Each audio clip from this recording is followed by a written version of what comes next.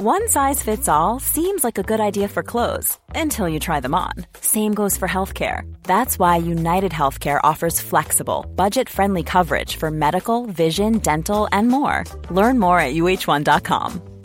Even when we're on a budget, we still deserve nice things.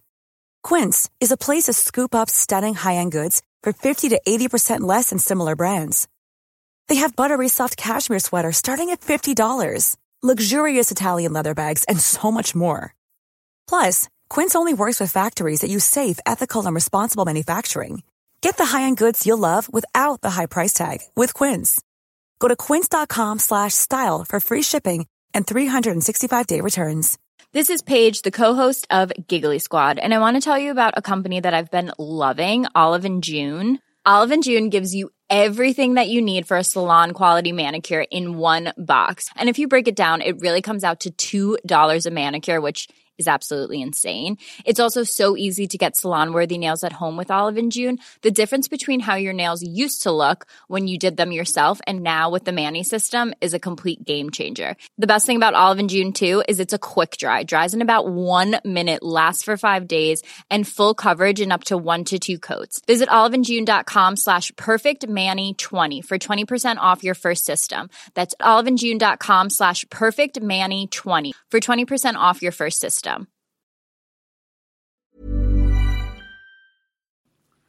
Join us for a journey as we go back to the great civilizations of the past. Who were the people? What were they like? How did they begin? And how did they end? Let's find out on this episode of Fan of History.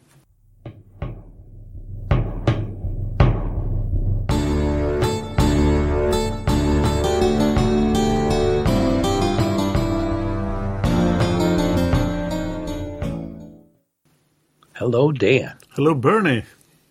How are you? I am good. I'm moving, so there's a lot of stuff going on there, but I have to do Fan of History. Of course. We're gonna get into. We're still doing the 590s, right? Yes, and the Empire is going further and further away back in time. But I do have something about the Assyrian Empire this time. The very last thing about the Assyrian Empire. What is it? I'll tell you when we get there. Oh, all right, good. But first, I need to know more about bear paws. Yes, remember we talked about bear paws in our episode on China. So I said I promised the listeners and you I would look it up. And bear paws apparently is a Chinese delicacy. It's actual bear paws. It's not a piece of pastry? No, that's a bear claw. Okay. We call those bear claws, but bear paw is an actual bear's paw. Wait a minute. You take the paw from a bear and you eat it? Apparently, yeah. Okay, tell me. Well, it's tastes good. They say it's like a pork cooked at the right time and temperature, but smooth and soft, not as greasy as fat pork. So it was first one of the last Zhou emperors. He liked it. He had a reputation as a torturer, a drinker, and a host of extravagant orgies, and he served bear paw at them. And I have the recipe here, too. It's got 1 bear paw, 2 ounces of honey, a teaspoon of salt, 20 ounces of chicken broth, a 1/3 ounce of ginger, and 7 ounces of grain alcohol. Those 7 ounces of grain alcohol will knock you out. So you'll get drunk. Maybe it's like the sour herring. You have to get drunk to stomach this. Maybe. I don't know. Maybe when you get drunk, when you're hanging, you won't feel it as bad. That's why you want to eat the bear paw. I don't know, but yeah, it's one of the 8 rarities of China for food. The 8 rarities? Yeah, there's 8 different rarities. Chinese food. Tell me about them. I could tell you some of them here. Yeah, there's the bear claw. It's number 2. There's this other one. It's like a lion's mane or monkey head mushroom. A lot of them are mushrooms. They're like really rare mushrooms. This one is known as a vegetarian meat. So then there's this one I just think is really interesting. The edibles bird's nest. Is it a real bird's nest? Yeah. Yeah, apparently it's made by swiftlets with their saliva and feather. What's a swiftlet? It's like a small swift, like a bird, little bird. Yeah. Okay. It's rich in protein, sugar, and minerals, and it's good for women's beauty. But the reason it's so rare is you have to like really process it. You have to cook it for hours and hours, put some sugar in it, and then eat a little bit at a time. Shark's okay. fin. Yeah, bird's nest. Shark's fin. Another. We call a bird's nest. Do you have a bird's? We call a bird's nest when you cook an egg inside of a piece of toast. Okay, we do not have bird's nest in the Swedish menus. No. Yeah, it's not an actual bird's nest. You take an egg, you cut a little hole. I mean, you take a piece of bread, you cut a little hole in it, and you put the egg in it, and you fry it. That's a bird's nest. Okay. Yeah. Caterpillar fungus is another one. That's that? Number 5. That is it's the larva of the bat mouth. It's very expensive because it's got numerous health benefits. Regulates your immune system. It's anti-tumor, anti-fatigue, moistens your lungs, strengthens your kidney. Could be soaked in liquor or hot water. So that sounds kind of good. Yeah, yummy. Caterpillar. It's probably better than sour strumen. Anyway, we have another mushroom. It's called the king of fungi. It's Matsutake.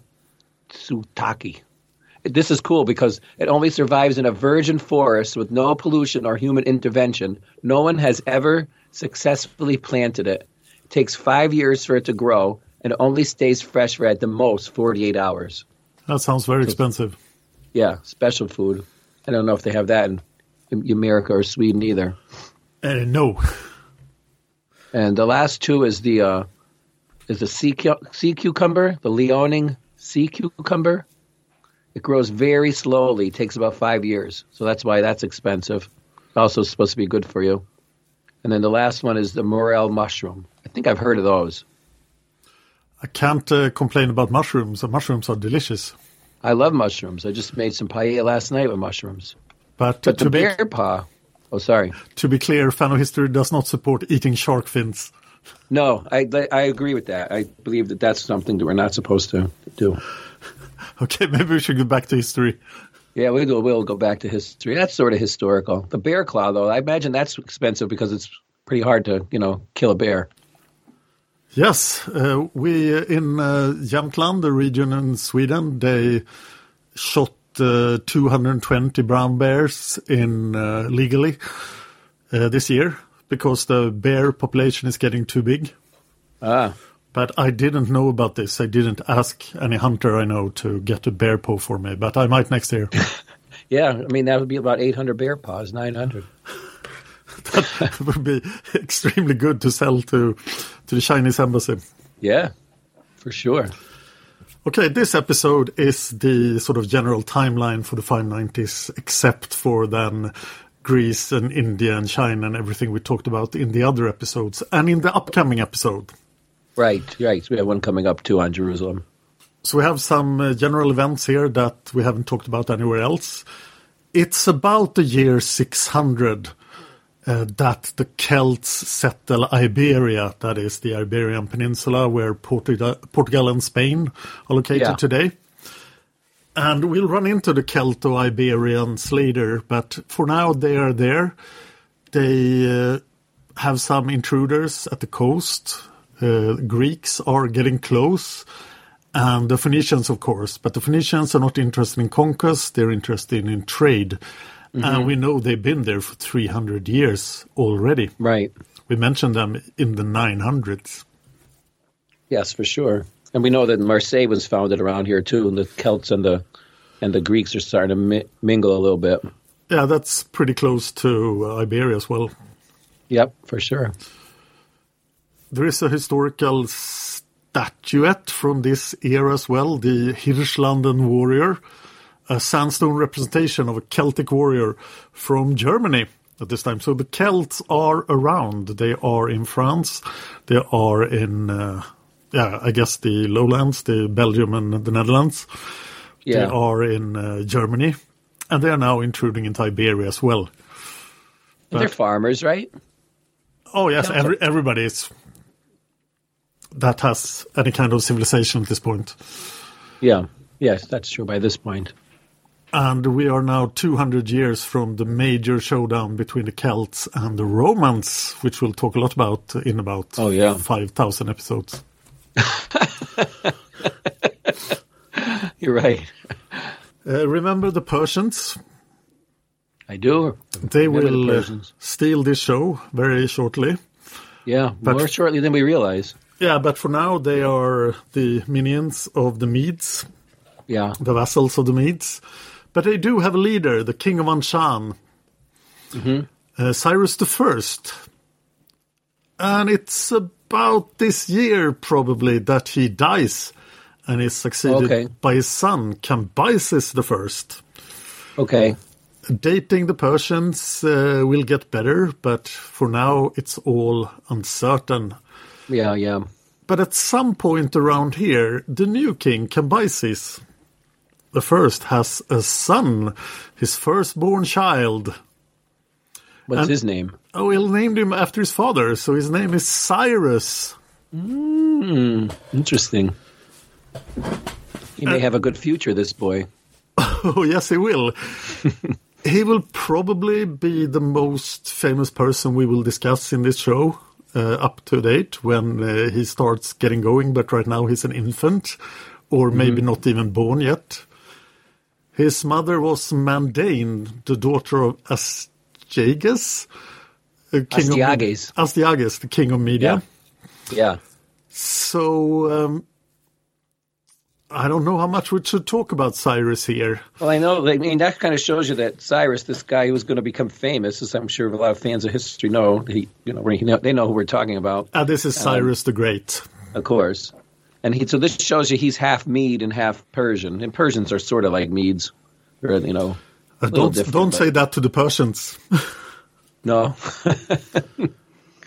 But, the Greeks sort of what's the word I'm looking for? They interuse the term. Herodotus calls all the Persians Medes. And so Cyrus's mother was a Mede and his father was a Persian. Yes. Herodotus, of course, also gives a mythological account of Cyrus's early life, but maybe we should save that for later. I think we'll save that for later when we cover him, but we could say that he's lucky he lived because, the story is he's sort of like, like Jesus, like Moses, like all the famous people that they try to kill him before he gets going. He's one of the many characters who steal the origin story of Sargon the Great.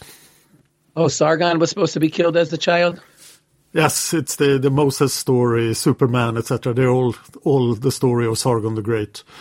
Yeah. But that was in 2200 BC, so we haven't talked about him too much. No. You got the baby in the basket. You got the baby who wants to get killed. Somebody saves him. We have a Romulus and, very common story. Yes. So Cyrus has one as well. But this podcast will become the Cyrus the Great show in the 550s. So we like to plant him here. Yes. Yeah, I think that's good that we plant him here because you get you're sort of getting the background of what's happening. I always like to say that. So we'll mention him again in the 580s. Yeah, for sure. And now we have a sponsor. We do. Don't forget to check out our sponsor. Some podcasts have sponsors. Remember Casper Mattresses? Well, we have Marduk's Mattress Emporium. If you want to make love like a god, you have to get a mattress from Marduk's Mattress Emporium. You could catch them in any of the major cities around the Near East, even the new stores in Thebes and Memphis. Remember, I always say the mattresses are guaranteed to be 85% free of bed bugs and stinging insects. And you just tell them Fan of History sent you, and you'll get a 10% discount. Marduk's Mattress Emporium. Thank you. Check them out. You're welcome.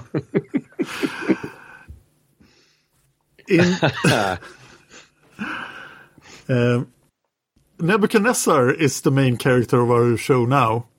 Yeah. And it seems he spent the year 600 BC in Babylon. And the Chronicles excuses him by saying that he stayed in Babylon to refit his numerous horses and chariotry. And that could very well be true. Get some more arrows, right? I mean, how many arrows they've been using up? As he's probably copying the Assyrian strategy, he is using a lot of arrows. Yeah, I'm sure they are.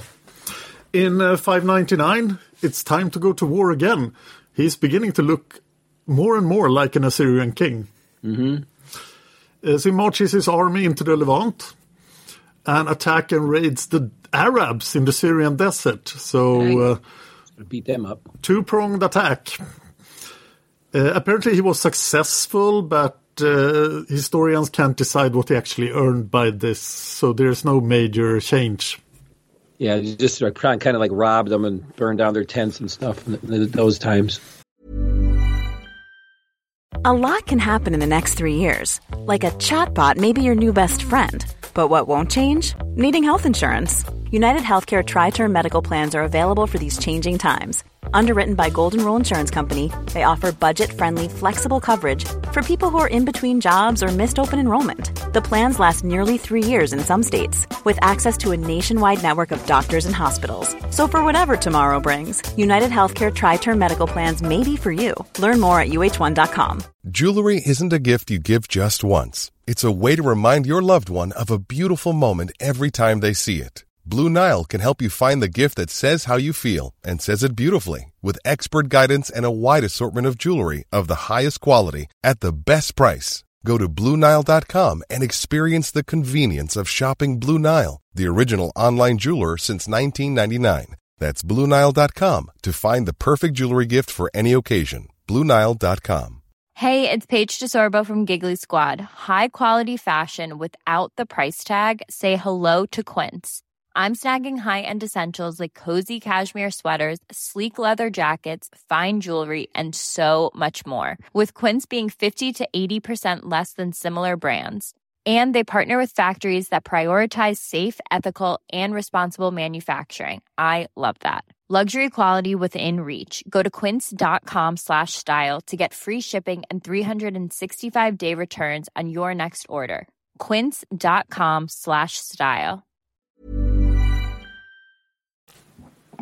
But now, the very, very last gasp of the Assyrian Empire. Oh, yeah? In 599, in Dur-Katlimmu, once a powerful city in the Mitanni Empire, long before we began Fan of History. Yeah. Then the capital of a new Assyrian province in the 13th century BC, founded by Shalmaneser I. But it is this place, called today Tel Shi-Kamad, okay, where the last records are found. Apparently, in a cellar in this place, somebody was writing down something that indicated that he was the king of Assyria and he intended to reclaim the empire. So we have like I didn't notice. We have like some notes from a meeting. Like, guys, okay, things might look grim. We are in this cellar, and the Babylonians are everywhere. But at least it's us five, and we can do this. The Judean front, like those guys. Yes, but sadly they could not. And then the record ends, and the Assyrians are finally silent. Is that it? Did Nebuchadnezzar go after them, or they just fizzled out on their own? Or maybe they got jobs. This is maybe they got hired by Marduk's Mattress Emporium. This is geographically quite close to Carchemish, and it's in old Neo-Hittite territory. Oh, gotcha. But now the empire is the Babylonian Empire, 100%. Yeah. It does say, in the Babylonian Chronicle, I think it says in 599 that he mustered his troops and marched into the Hatti land. So maybe he went and stomped them out. Those five guys. Oh, maybe he did. Yeah. Well, yeah, we have the Babylonian Chronicle here. Yeah, they call it the Jerusalem Chronicle because, that's a big part of it. I realize also at some point around now that Ashkelon was destroyed. I see. The Assyrians kind of left the Philistines alone, but it seems like Nebuchadnezzar he destroyed Ashkelon. I think he just didn't want to deal with them. The Assyrians used to have like they're kind of like a protection racket. They would have their own tax collectors and stuff by ports and things like that, and then they would, because they found these archaeology of different cities, and Phoenician and the Philistine cities, where there'd be like two buildings. There'd be like the local tax collectors, and then there's the Assyrian ones, who are overseeing everything and making sure they're getting their cut. So they would, they'd fight and beat you up if you didn't pay up. But it seems like Babylonians didn't want to, I don't know, maybe they were too overextended. They didn't want to have to try to put out fires everywhere. So they just like flattened it. That was the end of Ascalon. I guess they're pretty stressed with their new empire and all. Yeah. Because in the 70s, we're going to see they destroy another city, on a Phoenician city. I see. So, yeah, he likes to march around like Assyrians, but he really knocks things down. Yeah, really, when you think about it, because we know what happens in Jerusalem, too. Yes. A number on the Levant. We are going to do some special episodes about the Babylonians and Jerusalem. And in 598, Jeconiah succeeds Jehoiakim as the king of Judah in Jerusalem. And then stuff happens. Should we talk about that here, or do you want to save that for the other episode? I think we'll save it for the episodes. We have it covered really good. We actually already have it ready to go. And it's I recorded an episode with Gil from a podcast of Biblical Proportions. And he's a really good expert on, this part of history. Really into the details, so... As I understand it, we have two major Babylonian attacks on Jerusalem, one in 597, one in 587. Correct. So we'll do episodes on those after the 590s and cover both the events in 597 and 587. Correct. Yeah, I mean, essentially what happens is he comes in and he changes the king. The Jerusalem doesn't fight at this point. The king has changed. That's the beginning of the first Babylonian captivity, which is a real important episode for the Bible. Because a lot of the Bible was written while they're in captivity in Babylon. So that's why the king was switched, and the current king got sent to Babylon to live in. As you'll see, he didn't live so bad. He sort of a gilded cage. So we'll move on to other events in 597. Yeah. The Babylonian army goes west again, but turned back immediately after reaching the Euphrates. And then there is a weird event. Remember Elam? Yeah, this is weird. Yes, and it's sort of broken in the Chronicle. So from the Chronicle then, in the 9th year, the king of Akkad and his troop march along the banks of the Tigris. Something is gone. The king of Elam, something is gone. The king of Akkad, something, which is on the bank of the Tigris, he pitched his camp, while there was still a distance of 1 day's march between them. The king of Elam was afraid, and panic falling on him, he returned to his own land. Yeah. And this seems extremely strange, as we know Elam was destroyed by Ashurbanipal, and then the remains were taken by the Persians. Seriously, that is really weird. I wonder, it's like a faction, or because the Persians are there. We know that. They do still have a king. I guess so. One king somewhere, and we know his name. Yeah, maybe Susa. He has some king in Susa. This guy is Humban Kittin, the son of Shutur-Nahunte. That's definitely an Elamite name. Yes, and everything else seems to point to the fact that they are actually ruled by the Medes or their lackeys, the Persians. Yeah. But we will have in the 580s a record from the Bible a record from the Bible about the state of Elam. So in 587, I will give you another Elamite fact. It is interesting. I saw there was I posted a couple, maybe it's over a month ago. They might be starting to finally be able to decipher some Elamite script. That will be amazing. Because there is Elamite. They write in cuneiform, but we don't know what it says. Yes, their language is weird. Yeah. Humbab and stuff like that with those names. Do you remember Vasco da Gama?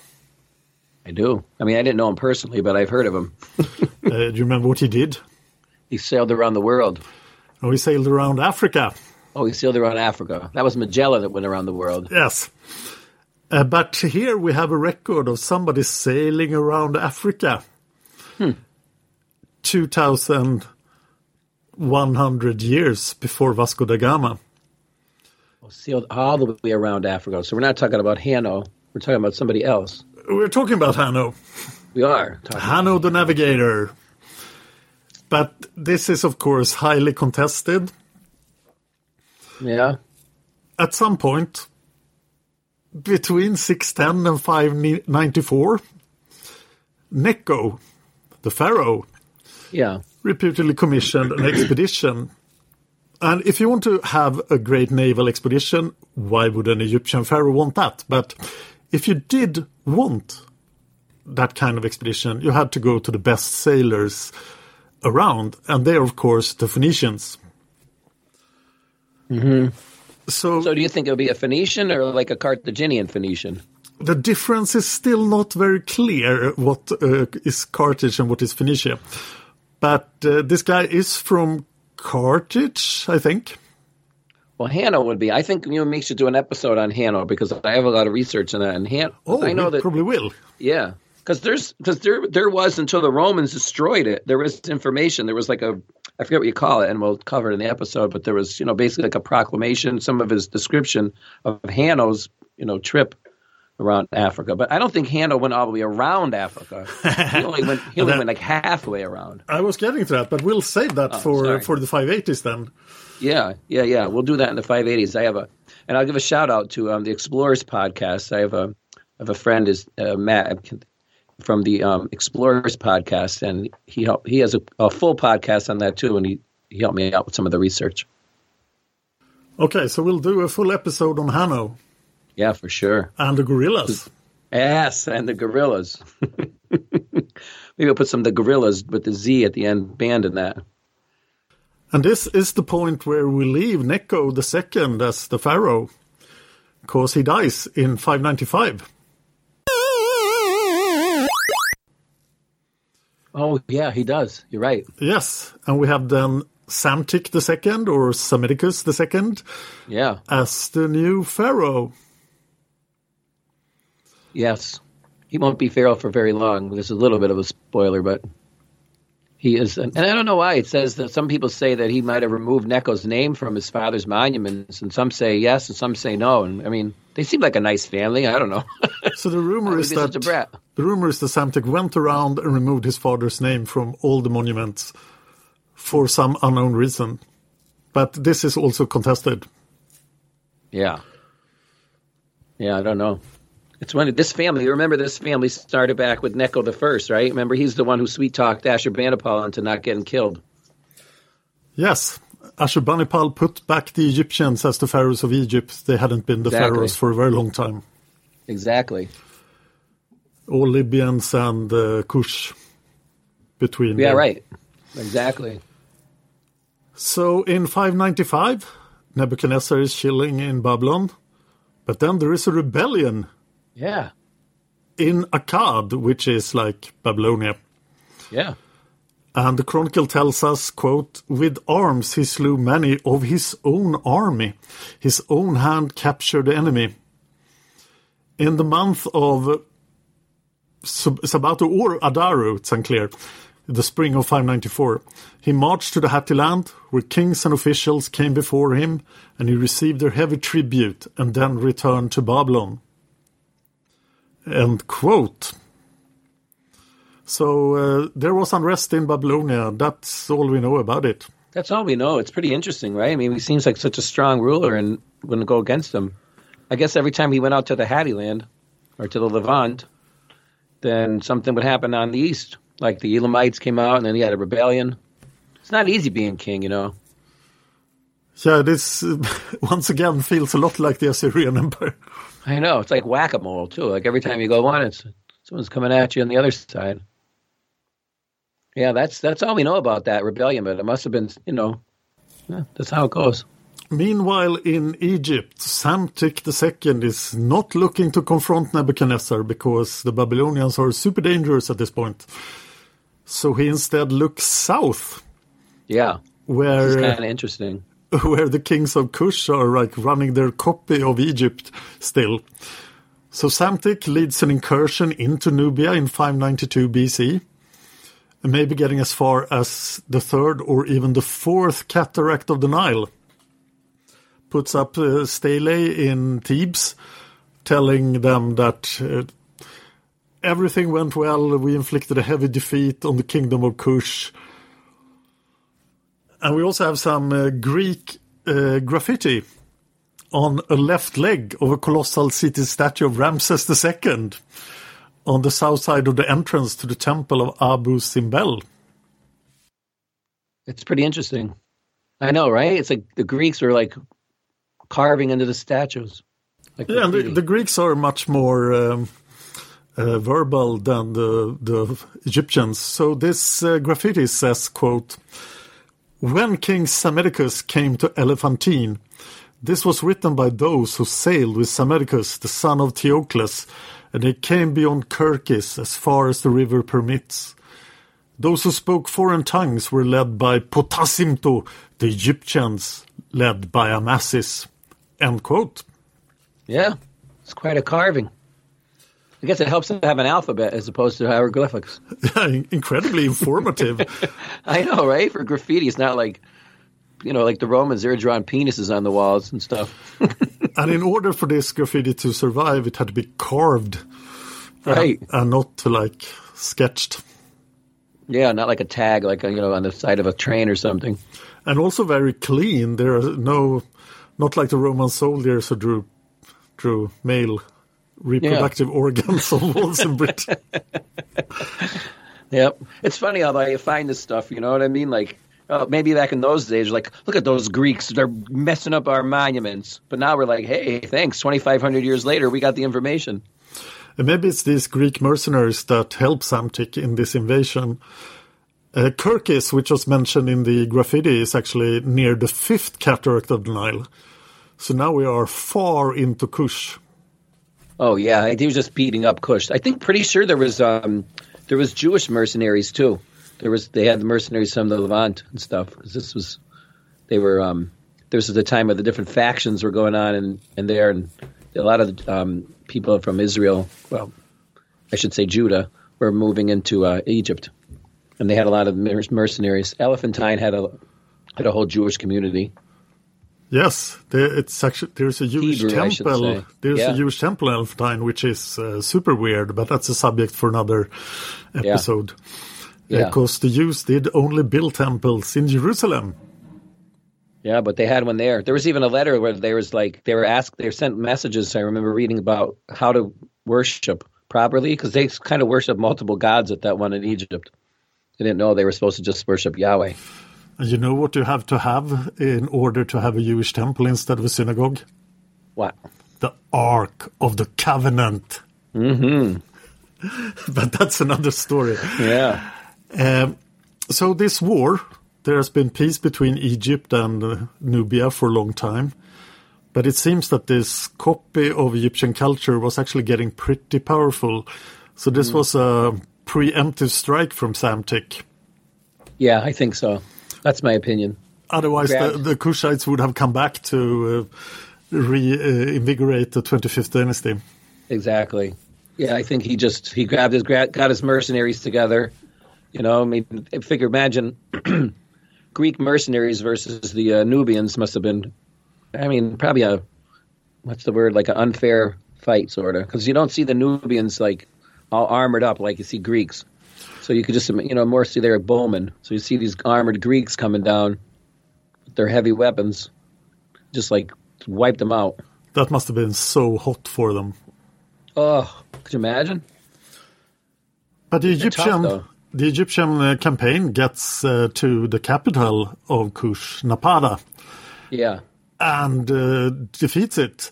They loot the temples and they destroy a lot of royal Kushite statues.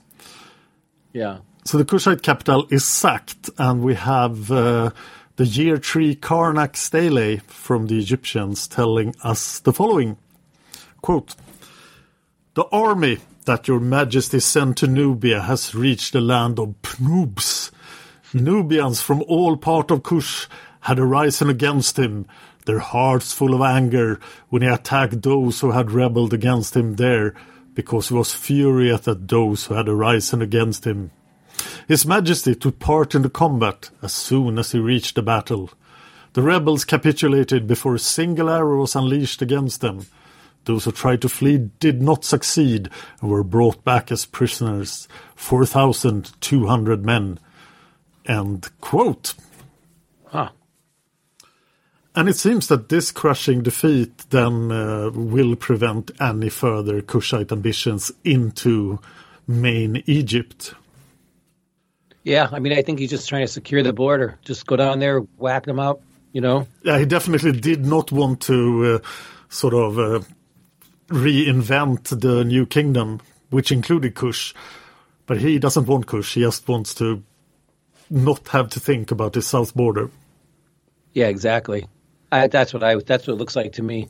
He's just, securing his borders. Yeah, and they were specifically targeting monuments of the 25th dynasty, as they were kings of both Kush and Egypt. So right. They hacked out their names and the emblems of royalty, especially the Egyptians' emblems of royalty, from their statues and reliefs. Yeah, I think if I remember correctly, they even on the current today, like the 25th dynasty is almost like we try to forget about it. When the museum in Cairo, I think it was, we mentioned in one of the podcasts, they sort of skipped the whole dynasty, try to sort of erase its memory, sort of like a foreign, occupation. Oh yeah, but they were fine with the Libyans. Yeah, they're okay with Libyans. They just don't like Nubians. But now, with his southern border secure, Psamtik can now get involved in the events in the Levant. And in 591, he launches an expedition into Palestine to cement the resistance against the Babylonians. Right. And he probably gets some people in Jerusalem very positive about this. He definitely does. Like Zedekiah, the bonehead. That's what I call Zedekiah, the bonehead.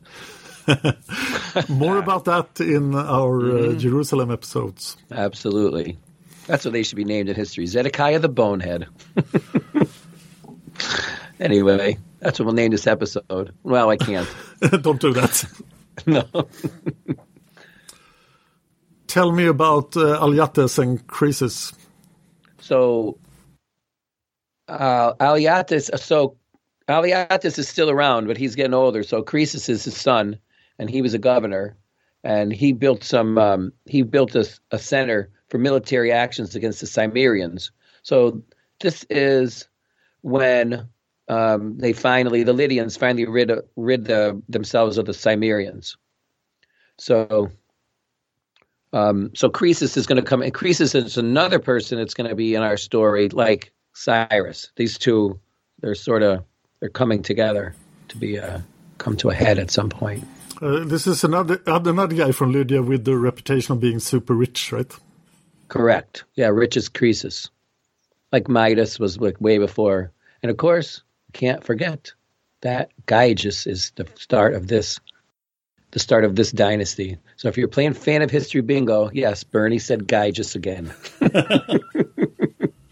But there's a little continuation to a story we talked about. Remember we said that Alyattes and his father before him were always raiding the Miletus, and they were just going in and they'd burn down their crops and kind of beat them up and then go home and steal their crops and do all that. So the Milesians, I should say. So Herodotus has another further story about this. Excuse me. During one of these marches, when he would go in and do that, he burned down accidentally the wind blew and they burned down the temple of Athena. So then Alyattes got sick. So he went to and he wasn't getting better. So he went to the oracle of Delphi and they said, well, we're not talking to you until you rebuild that temple that got burned down. That's not cool. But a representative from the Milesians was there and kind of heard about what happened. I mean, of course, this is from Herodotus, our friend. He likes to tell a good story. So he heard what happened. So then they were going to make some kind of a truce, with the I mean, Alyetes wanted to make a truce, but to make the terms come out even better, what they did was when the herald from Lydia was coming into the city, the Milesian city, they said, let's get all this food together, because don't forget they're burning all their food. They figured they're on their last legs, right? Let's get all this food together and we'll make like we're having a big feast, like everything is great. So when the herald came in, he saw all these people having a huge feast, and then he sent the message back to the king. He said, they're like really good. They're having feasts and everything. There's no problem.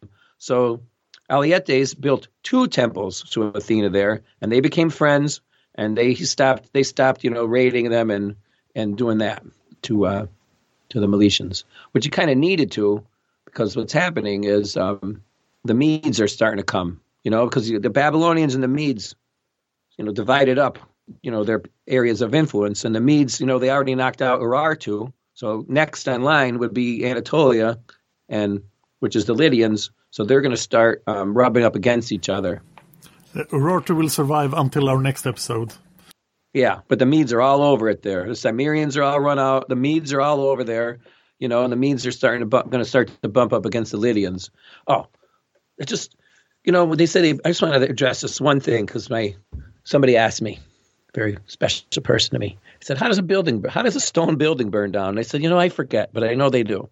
So, like, how did this temple of Athena burn down? So what happens is a couple of things. Usually there's wood inside of these things, like beams and stuff like that, holding things up. So furniture, burns. Stuff. Furniture, that'll burn. And so 2 things, either the beams make everything fall, or it gets so hot that the stone doesn't actually burn, but it cracks. And it all crumbles, and it looks like, just crashes like ashes and dust. So that's how a stone building burns down. Planning for your next trip? Elevate your travel style with Quince. Quince has all the jet-setting essentials you'll want for your next getaway, like European linen, premium luggage options, buttery soft Italian leather bags, and so much more. And is all priced at 50 to 80% less than similar brands.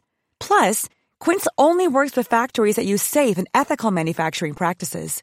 Pack your bags with high-quality essentials you'll be wearing for vacations to come with Quince. Go to quince.com/pack for free shipping and 365-day returns. Hey, it's Paige DeSorbo from Giggly Squad. High quality fashion without the price tag. Say hello to Quince.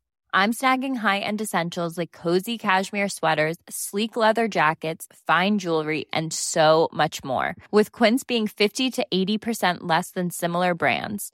And they partner with factories that prioritize safe, ethical, and responsible manufacturing. I love that. Luxury quality within reach. Go to quince.com/style to get free shipping and 365-day returns on your next order.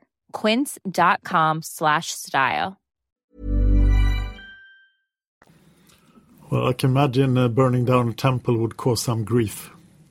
Oh yeah, you do not do that. The gods are very, very, picky. What's the word? Picky. Absolutely, they don't like that. Easily aggravated. Easily aggravated. Absolutely. In our last episode, or last regular episode of the 590s, we'll talk about the Romans. And about Carthage, and we'll wrap up the Middle East next time. Okay. But that's next time. All right, let's do that.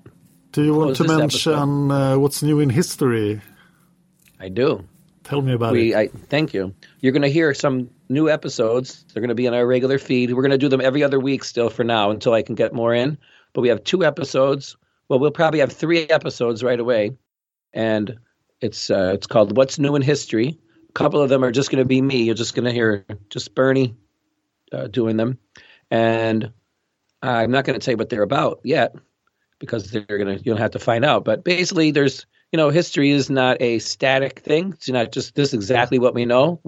There's constantly scholars, archaeologists, DNA experts, just all kinds of stuff that comes up that's new.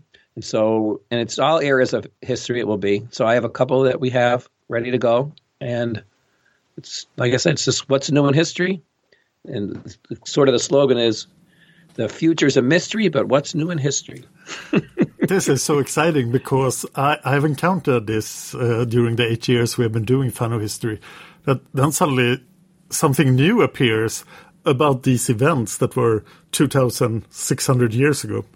Right. Yeah, there's ground penetrating radar. We have DNA studies. I mean, just from the time I got my history degree in 1990, so many new things have come out. So we're going to try to help you guys keep up with them, sort of put the information together, tell you what's new in history, and I hope you guys like it. Check it out. And that's also a good place to put any updates in case our old episodes are now old news. That's a good idea. I'll make sure I keep that in mind. Yeah, for sure. Until then, check out our Facebook and our not that active YouTube channel. And remember that we very much appreciate your sponsorship on Patreon. So patreon.com, search for Fan of History. And if you give us $1 or $2 per episode, we would be very happy. And we could keep this show going until World War II in about 10,000 episodes. When we get to the 580s, it'll be 100 years that I've been doing the show, and that seems like 100 years. Well, I've been doing the show for 410 years now. Yeah, you have. I love it, though. I do. I love it. I love the listeners. I love it all. I appreciate it. You know that. Yeah, so until next time. Okay, cheers. Take care. Skype can hear me, Bernie can't hear me. I'll figure this out in a second. I see it. Good. Go get it. I got it. Good. Do you hear me? Yeah, I hear you. Nice. Yeah, I'm getting a little bit better at this shit. If you enjoyed this podcast, please consider supporting us on Patreon. Patreon.com/fanofhistory. Just $1 an episode would help us out. Thanks, and see you next time.